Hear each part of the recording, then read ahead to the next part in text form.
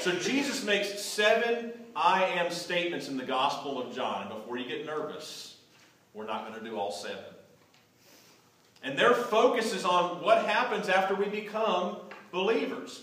So each time Jesus makes one of these statements, Jesus is both claiming to be God and explaining why it would be wise for the crowds, because he's surrounded by lots of people, to treat him as such.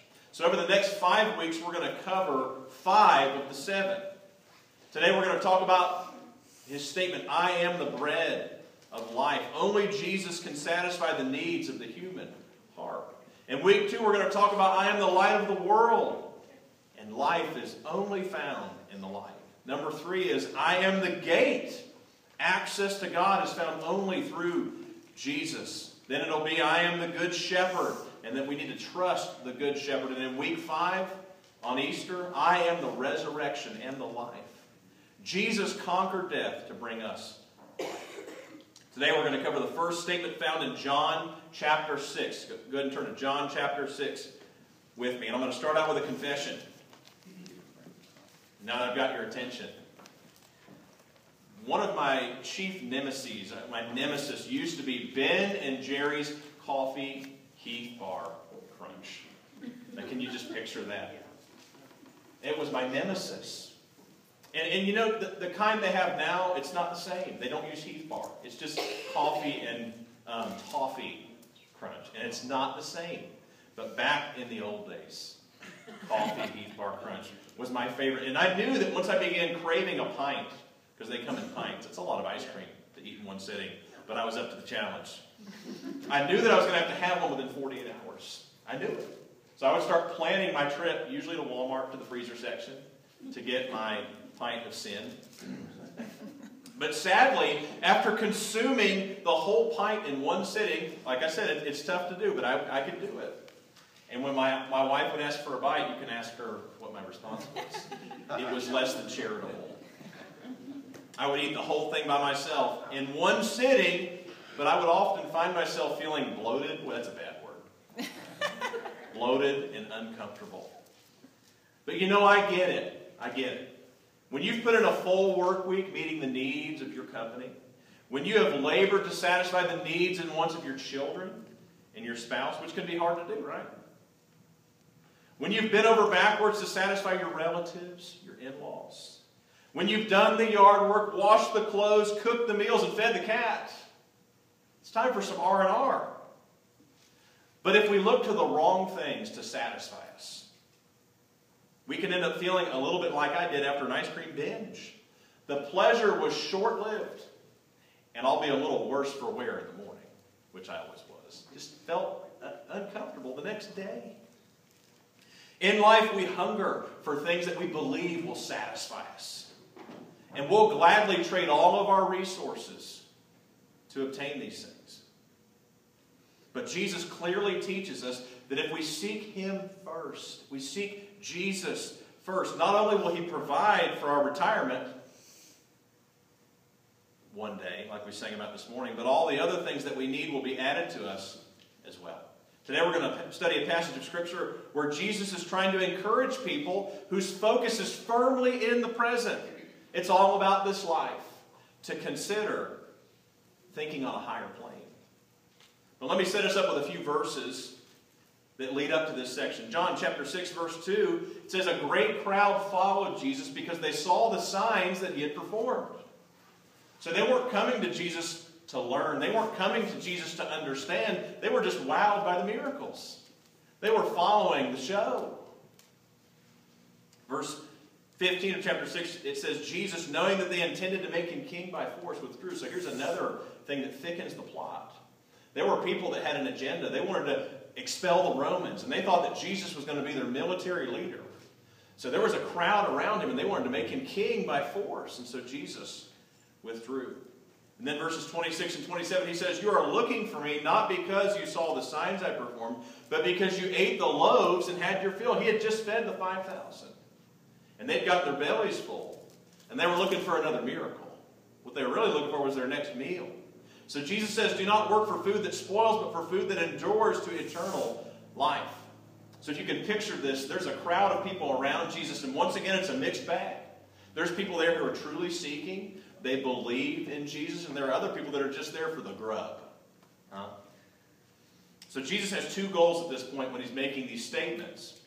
Number one is to point people to eternal things rather than temporal things. They're just thinking about the now. He wants them to think about the future. And then number two, he's trying to thin out the crowd a little bit because it's a little bit dangerous. These people are kind of stirred up and they're wanting to grab him and install him as king and begin rebelling against the Romans. So Jesus wants to thin out the crowd a bit because there are people there with a competing agenda. So let's read this section in its entirety and then we'll break it down into a few points. Chapter 6, verse 35. Jesus said to them, I am the bread of life. He who comes to me will not hunger, and he who believes in me will never thirst. That's an incredible promise, right? But what does it mean? And do you think the people at that time figured it out? I mean, they were there for more bread. So this probably just went a little bit over their head. But I said to you that you have seen me, and yet you do not believe. So he's calling them out. You see me, but you don't believe. But all that the Father does give me, all the ones that he's called, he gives will come to me. And the one who comes to me I will certainly not cast out. For I have come down from heaven. And immediately after this section, that causes some controversy. Jesus is telling them, I'm not just a teacher. I'm not just a prophet. I came down from heaven. Not to do my own will, but to do the will of him who sent me. And this is the will of him who sent me, that of all he has given me, I lose nothing, but raise it up on the last day. So he's trying to stimulate their thinking to a higher plane. For this is the will of my Father, that everyone who beholds the Son and believes in him will have eternal life, and I myself will raise him up on the last day. So what does he mean, the bread of life? What do you think about? What do I think about when we think about bread? We think about food. And we love food, don't we? But Jesus is trying to get them to think about something different, something more important. So firstly, this morning, we see that as the bread of life, Jesus saves. Jesus saves. He says in verse 37, all that the Father gives me will come to me. So Jesus was convinced that each believer had been entrusted to him by God the Father to care for. Colossians 1:12 says, giving thanks to the Father who has qualified us to share in the inheritance of the saints in light. And we thank God for the gift of children, right? Are you thankful for your kids? Amen. You better be, because they're in the room with you right now. I'm grateful for my kids. But once they're born, it's tempting to believe that they are from God, but they're for us. They're from God, but they're for us. And this reminds me of the story of Samuel in the Old Testament. Remember Hannah? She was unable to bear children. And she was crying out to God to enable her to have a son. And so to sweeten the deal, she said, if you'll give me a son, God, I will dedicate him to you. He will not just be from you, but he'll be for you. And so God blessed her, and she followed through on her promise. But I think that's the way that we all should view children. That they're not from God, but for us. They're from God, and they're for God. And our responsibility is like that of Hannah. Samuel was from God and for God. You know, in the country of China where we lived for 7.5 years, they do not have Social Security. So when it's retirement time, there's not really a pension plan in place. And they actually naturally view their one child, because they only get one, although that's changing now, as their Social Security plan. They literally treat this one child as their most critical investment in life. I mean, they want that child to do really well in school. They want that child to get a good job. They want that child to get a nice house because they plan on moving in. We don't do that here. And they're not shy about soliciting favors from the child who owes them. And they'll say that. You owe me. I raised you. I provided for you. And so their attitude is, hey, the child came from me, literally, and so the child is for me. But we would be wise to view people that we are responsible for as both Jesus and Hannah did. You know, as his agent, I am responsible to care for God's valuables as He would. He has entrusted them to me for a season and for a reason. That's true whether it's children, whether it's church members, whether it's friends and relationships, that God has entrusted to you for a season, and He's entrusted to you for a reason. He wants us to encourage them to be devoted to their Heavenly Father. So we would be wise to view it that way. So, Jesus says, all the Father gives me. Again, verse 37, He says, the one who comes to me I will certainly not cast out. So He says, I will not cast them out. I'm not going to give up on them. Once they've been given to me, I'm going to take this responsibility very seriously. I'm not going to cast them out and give up on them. And we're glad to hear this, and it comforts us in regards to the future. But let's be honest, our problem with this is that I want Jesus to save me now. But He's more concerned with forever. Matthew 11:28 says, come to me all who are weary and heavy laden, and I will give you rest. And that's a very famous passage that we're all familiar with. But what kind of rest is Jesus talking about? He's talking about the kind of rest that comes when you climb the tree and see things as God sees them. You know, there's a famous analogy that you've got a person going through a journey in the forest, and you've got the managers, managing the frontline workers who are chopping down trees, and they're clearing out the underbrush, and they're making lots and lots of progress, and they're tearing a path through the jungle. And then finally, the leader shows up, and he climbs the tree, and he looks out over the landscape, and he says, wrong jungle. Is that the way we get in life sometimes? We get so focused that we miss the forest for the trees. So when we come to God for rest, and we climb the tree, and we see things as God sees them, and when we do, we begin to echo the words of the Apostle Paul in 2 Corinthians 4, that these light and momentary troubles are achieving for us an eternal glory that far outweighs them all. Because when we're in the moment, our troubles, they don't seem light. They don't seem momentary. They're heavy. But if we can see things from God's perspective, then we'll begin to understand from His view. But you and I want rest now, not then. I want God to fix my marriage. I want God to keep my wayward children from harm. I want God to preserve my job and give me a raise, please. Huh? I want God to get me out of debt. I want God to send Mr. or Mrs. Right into my path. In other words, I want Jesus to come down where I am. I don't want to elevate my thinking and go up where He is. Isn't this what we do? We say, Lord, Jesus, I love you. I came to church. I read my Bible.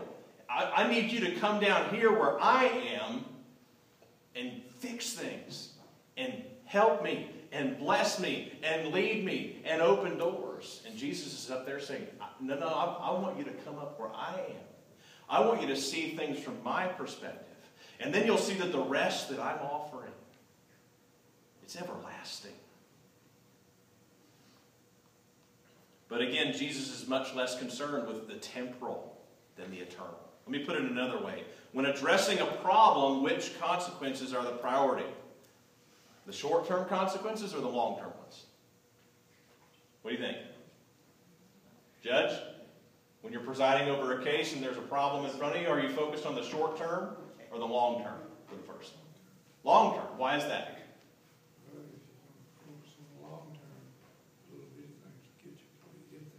Right.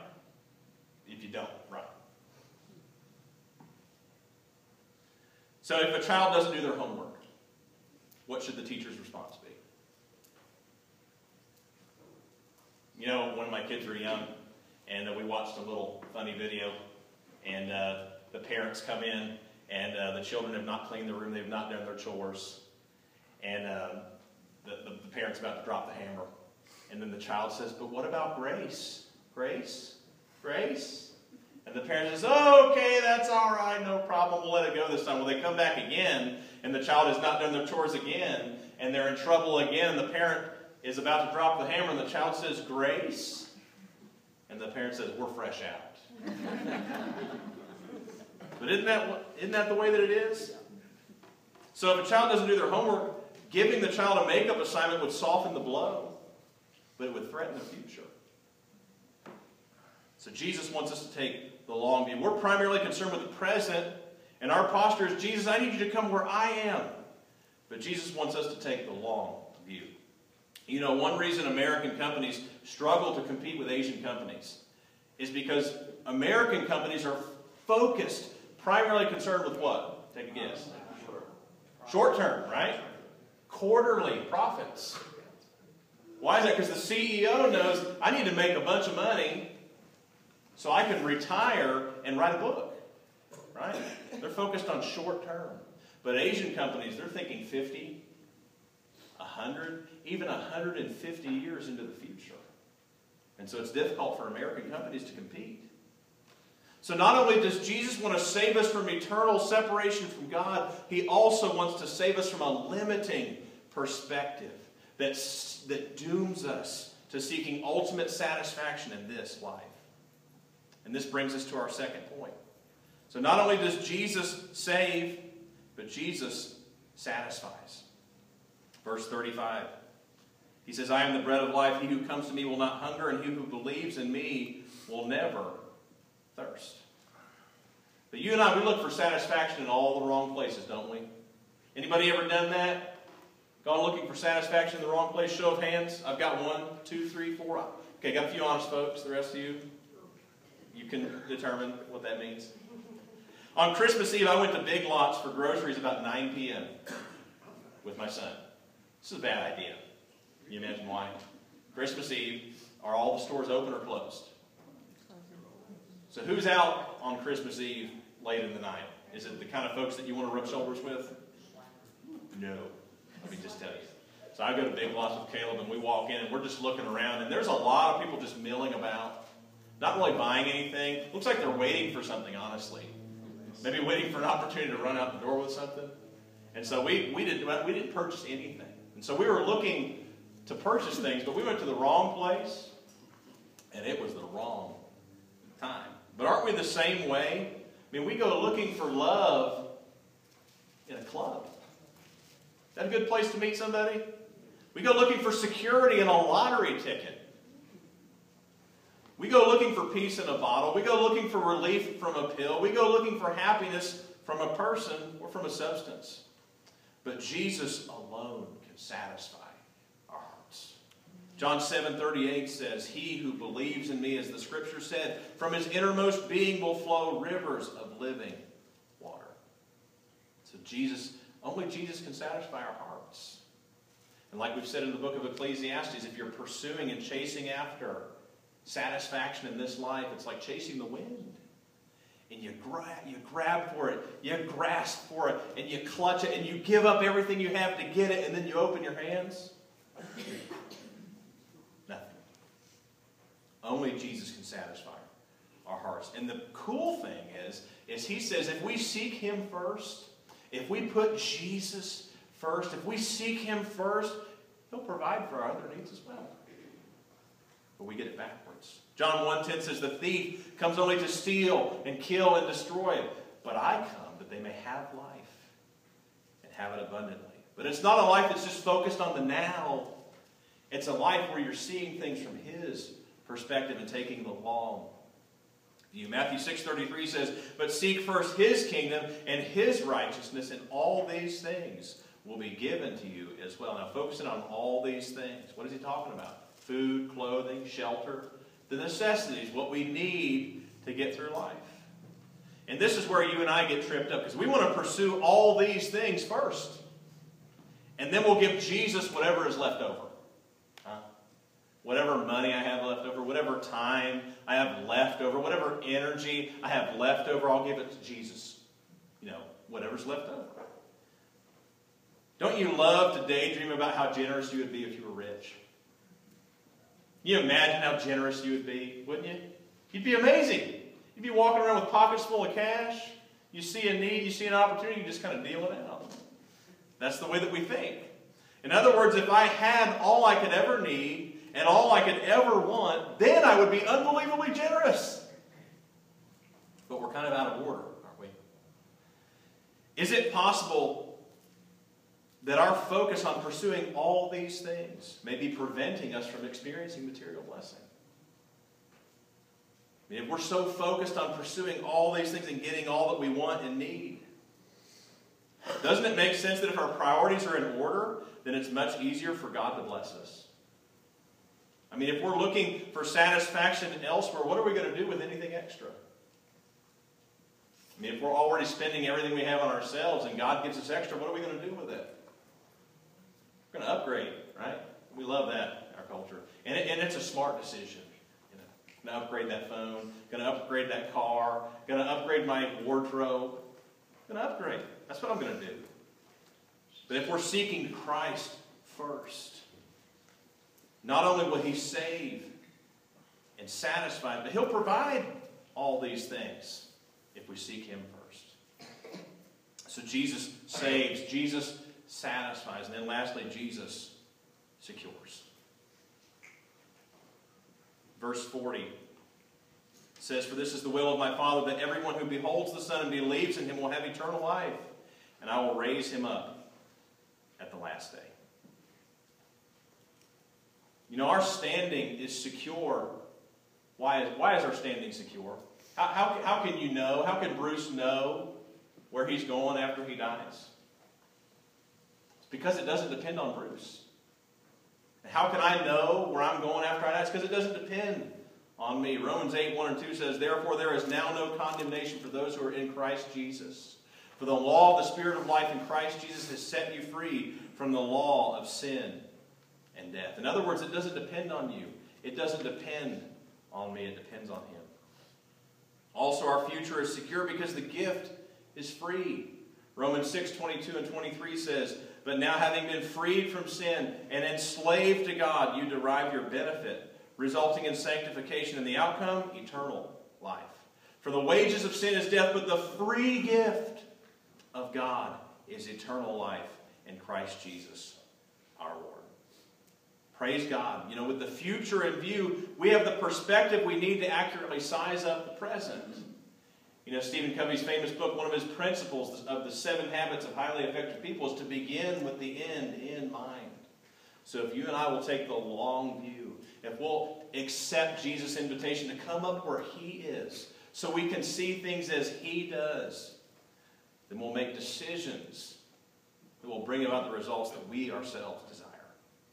So Jesus saves, Jesus satisfies, and Jesus secures. And the bottom line today is that Jesus is the answer to the needs of the human heart. Jesus is the answer. Wherever else you're looking, wherever else I'm looking for satisfaction, I'm not going to find it. Jesus is the answer to the needs of the human heart. Jesus says, "I am the bread of life." And when you and I ask the question, how can I get my needs met? You know what? My heart aches. I feel empty. I feel unfulfilled. I feel without purpose. And we all have our moments like that. And any number of things brings it about. Life is a long journey. And there's peaks and there's valleys. And maybe you're in a valley right now. So we say, what is the answer to the needs of my heart? Jesus says, I am. Who Jesus is satisfies all that I need. Not what you think you need. And what do you think you need? I need a new car. I need a companion. I need a vacation. I need to win the lottery.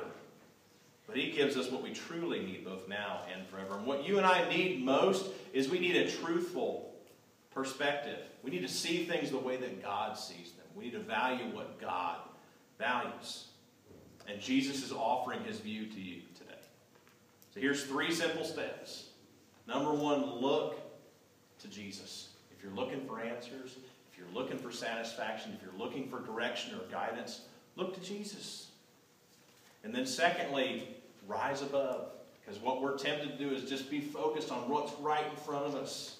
And He's saying, come up here with me. The air is clear. The perspective is helpful. Because when you and I are stuck, and we all get stuck, we need to rise above our circumstances, accept Jesus' invitation, and see things from his perspective. And then if you're willing to do that, if you take his hand, instead of doing this and begging for Christ to come down where you are and fix your problems, if you'll accept his invitation to come up where he is and see things as he does, then you're going to enjoy the view. Because if you could, and I can only see what Jesus sees, we would do as he expects in regards to people, in regards to life, work, family, possessions. Jesus is the answer to the needs of the human heart. Amen. Will you accept that today? Pray with me. God, thank you so much for this opportunity, and thank you, Jesus, that you are the answer. You are the only thing that we look to for satisfaction, God. And it's so easy to follow after things and to chase after possessions and to chase after career success and to chase after wealth and pleasure, God. But none of those things satisfy. They leave us feeling empty. They leave us feeling cheated and tricked. So God, I just pray that today, for myself and for my friends here, that we would accept your invitation to look to you, to be invited by you to rise above our circumstances, to see things the way that you would see them so that we'll do as you have called us to do. It's in Jesus' name I pray.